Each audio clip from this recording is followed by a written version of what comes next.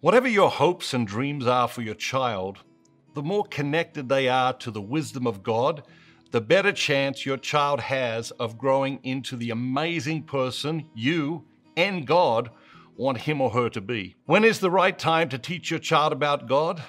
Now and always. Here are 10 things to teach your child about God. Number 1, God's dream. God has a dream for you.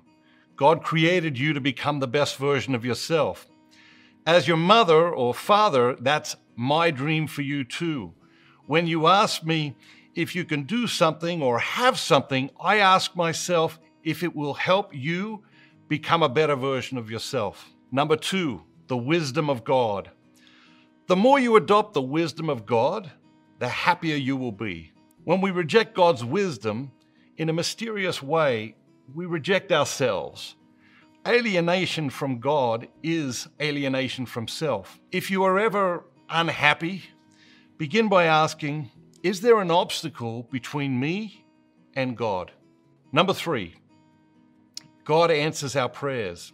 God answers every prayer, sometimes with a yes, sometimes with a no, and sometimes with a maybe, and sometimes with not now. God's answer is always in your best interests. Always. God's reasons may not always be apparent, but God always has a reason for what he does. Number 4, decision making. When you have a big decision to make, turn to God for advice and wisdom.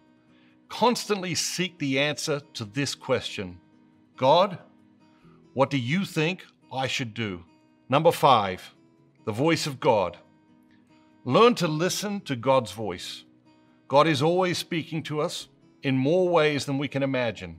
The question is, are we listening? Number 6, talk to God. Throughout your day, keep a conversation going with God. Talk to him about what brings you joy and what makes you sad. Talk to him about school and work. Talk to him about decisions you're making. Just talk to him. When you talk to me as your parent, it brings me great joy. When you talk to God, it brings him great joy. Number 7, God loves you. God is your Father. You are a child of God, not an orphan of the world. He created you and he loves you no matter what. There are so many things in life that change, but not this. This is not something that changes. Nothing you can do can change God's love for you, or cause him to stop loving you, or cause him to love you less. When you love someone, you want good things for that person, and God wants good things for you even more than you want them for yourself. God values love above everything else. When we are at our best, so do we. Number 8, the Spirit of God. The Spirit of God is tender, caring, courageous, generous, and loving. The spirit of the world is harsh, impersonal, uncaring, fearful, stingy, and selfish. You get to decide which spirit guides and rules your life. One leads to clarity and happiness, and the other leads to confusion and misery. Number 9, goodness. God cherishes goodness, and there is a tremendous capacity for good in you. Nurture the goodness that God has placed within you. Share it with the people who cross your path, and never stop looking for ways to do the most good for the most people with your life. And number 10, knowing God. Learning about God fills our souls with joy and brings clarity to our hearts and minds.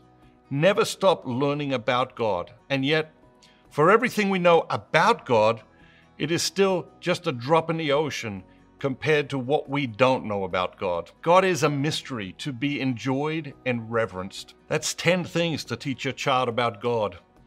Wisdom is the key to all we hope and dream for our children.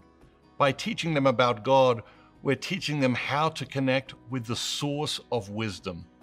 Teaching a child about God is one of the greatest gifts you can give him or her.